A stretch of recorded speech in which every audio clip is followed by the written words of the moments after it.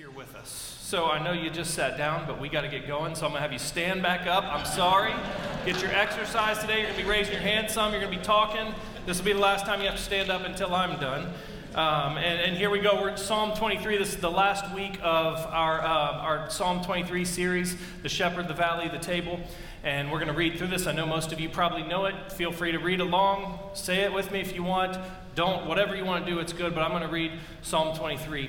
The Lord is my shepherd, I lack nothing. He makes me lie down in green pastures. He leads me beside quiet waters. He refreshes my soul. He guides me along the right paths for his name's sake. Even though I walk through the darkest valley, I will fear no evil. For you are with me. Your rod and your staff, they comfort me. You prepare a table before me in the presence of my enemies. You anoint my head with oil.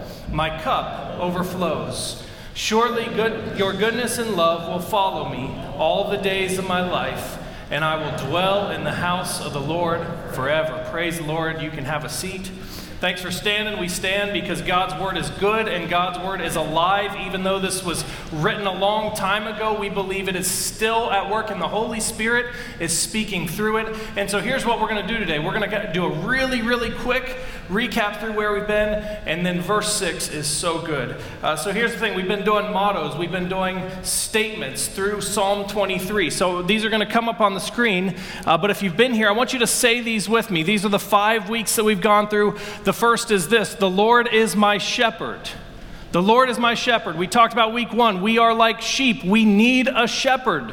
You can see it all around the world. The world, when we are in charge, we mess things up. But we have a good shepherd, and the Lord is the good shepherd. There is only one good shepherd, and it's our Lord and Savior, Jesus Christ. And so the Lord is my shepherd. Number 2, he guides my paths. This is really good. He leads you to exactly what you need. He leads you to where you need to be. He leads you to be who you need to be. The Good Shepherd guides us. I want you to know today that this Good Shepherd thing, it's not like a pie in the sky thing. The Lord is real, and the Holy Spirit is with us. And when we accept Christ as our Savior and we enter into a relationship, His Holy Spirit fills us, and He leads us and guides us every day. And so today, you can pray the prayer, Lord, lead me and guide me, and the Good Shepherd will lead you and guide you in the way that you live. The third week, we talked about the fact that we're going to walk through some difficult times. And we made the statement the third week, I will fear no evil. No matter what happens around us, we don't have to live in fear. We will fear no evil because the Good Shepherd is with us. He protects us. He leads us. And then last week, we talked about the table.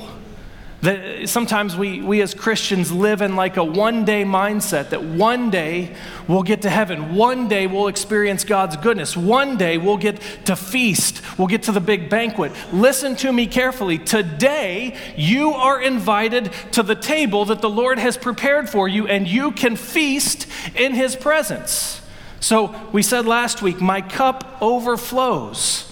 When we are led by the Good Shepherd, when we sit at His table, He fills us with His love and His goodness. You're going to hear that in verse 6. He fills us to overflowing, to where we don't have to walk around being negative. We are overflowing with His goodness. Today's this. I want you to say this with me. I will dwell in His house forever. Say it with me. I will dwell in His house forever. I will dwell in His house forever. In a little bit, we're going to celebrate baptisms.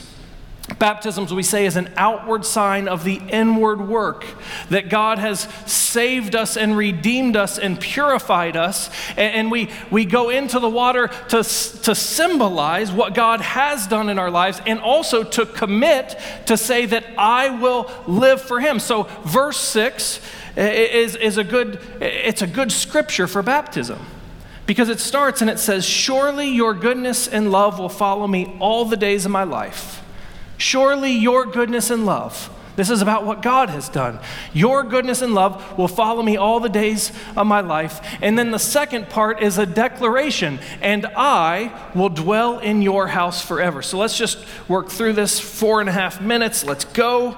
Here we go. What God does what we're gonna commit to today.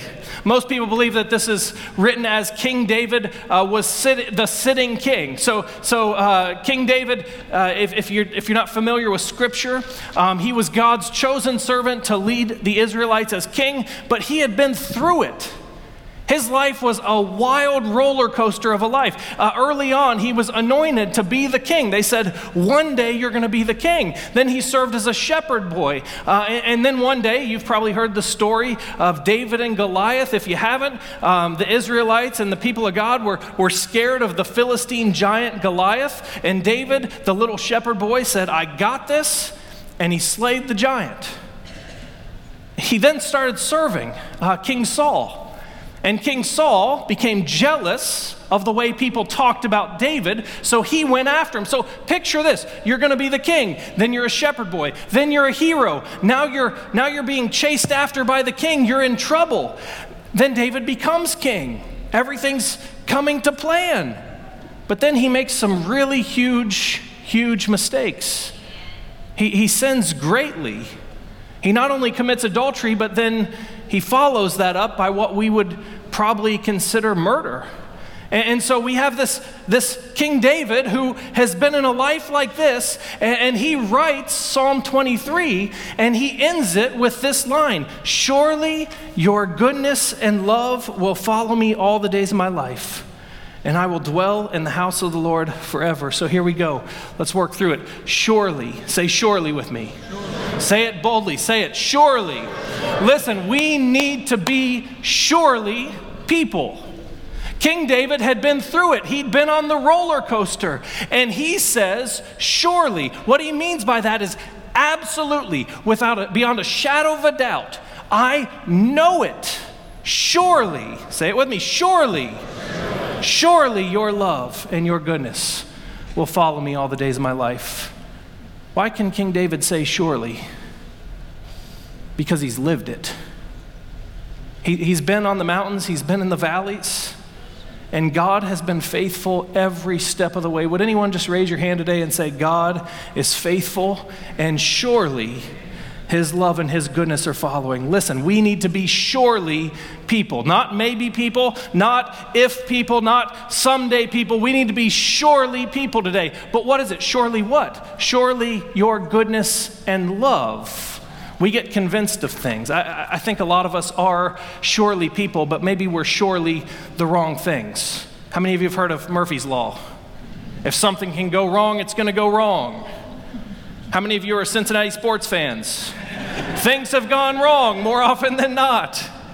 Sometimes we live in that place of, oh, I know, and we say, surely things are going to go wrong. Surely I'm going to mess this up. Surely this can't keep up. David says, surely your love and your goodness will chase after me. I love this. He says, well, follow me. But the word there is more like pursue. Your love, your goodness, beyond a shadow of a doubt, absolutely will pursue me. Pursue me. Think of like a hunting dog that's chasing after. You've seen that in the movies. The hunting dog that's chasing, and they're not going to give up, and they're pursuing, but not scary. This is goodness and love. How many of you watch Saved by the Bell? All right, so that tells us how old everyone is. Saved by the Bell, there was this character, Screech, and he was in love with Lisa, and he just kept pursuing. He wouldn't give it up. Reminds me of my wife just pursuing me and chasing after me, and eventually I said, all right. You guys know that's not true, don't you? Surely your goodness and love are pursuing me, not just a few days, all the days of my life. Let's be surely people. Today, just raise your hand and say, God is good. His love is chasing after you. I want you to know today, I'm already out of time, I'm going to keep going. I want you to know today that God's love is chasing after you. I don't care how far you've run. I don't care how long you've been away. His love and his goodness is chasing after you today. As real as can be right here. You don't have to go back to a different place. You don't have to become something else to be loved by God. He loves you and he's pursuing you today. And so he goes on. That's God's part. He goes on and says, and I will dwell in the house of the Lord forever. Can I ask you a question? Where are you dwelling? Not where is your physical house, not what's your address. Where are you dwelling? I think sometimes we fall into the trap of dwelling in anger, dwelling in worry, dwelling in envy, dwelling in fear.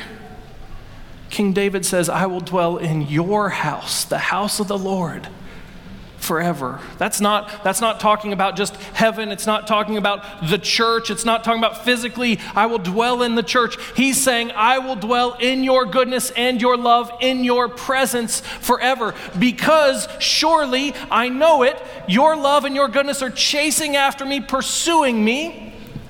I'm going to dwell in it. I'm going to dwell in your house, in your goodness, and your love. And he ends it by saying forever. I got good news today. If you've ever been on a really good vacation, it's really fun to be on a good vacation, but then that time comes when you know you have to go home. You know the vacation has to end. That's not how this is. God's love and goodness are pursuing you. They're right here with you today. And King David says, and we need to commit today, I will dwell in your house, in your goodness, in your love forever. We're going to celebrate baptism here in a second. We're going to see, I think, six people come up and be baptized, and that is an outward sign of the inward work that God's doing in their life. It's surely your goodness and love has pursued us, and today we proclaim, I'm going to dwell in the house of the Lord forever. We're making that statement, but I don't want you to just watch the people being baptized and celebrate for them. I want you to celebrate with them, because you are invited today to dwell in his house, in his goodness, in his love, all the days of your life, forever, for eternity. It never ends. God is good. Worship team's going to come up. I want to pray for you, and when I finish praying, I want you to stand up. Why don't you just go ahead and stand up now for worship? And here's what I want you to do. Maybe some of you have never followed the Good Shepherd. Today is an opportunity to say, if you love me, Lord, if you are the Good Shepherd, I will put my faith, I will put my trust in you. Maybe some of you have been following the Good Shepherd a long time, and today is just an opportunity to say, I know that you've pursued me. I know that your love and goodness are real, and they're here with me today. Today, I will dwell in your house forever. Father, I pray that we will worship you now. I thank you for the baptisms we're going to celebrate, but Lord, I pray that each and every one of us will worship you, will commit ourselves to you today, will give you everything we have, and live and dwell in your presence. Thank you, Jesus, that you're always after us. Thank you, Jesus, that you love us, and that we don't have to live in brokenness and pain, but we can dwell in your house today, every day, the rest of our lives, and beyond. We love you, Lord. We commit to you today in Jesus' name. Amen.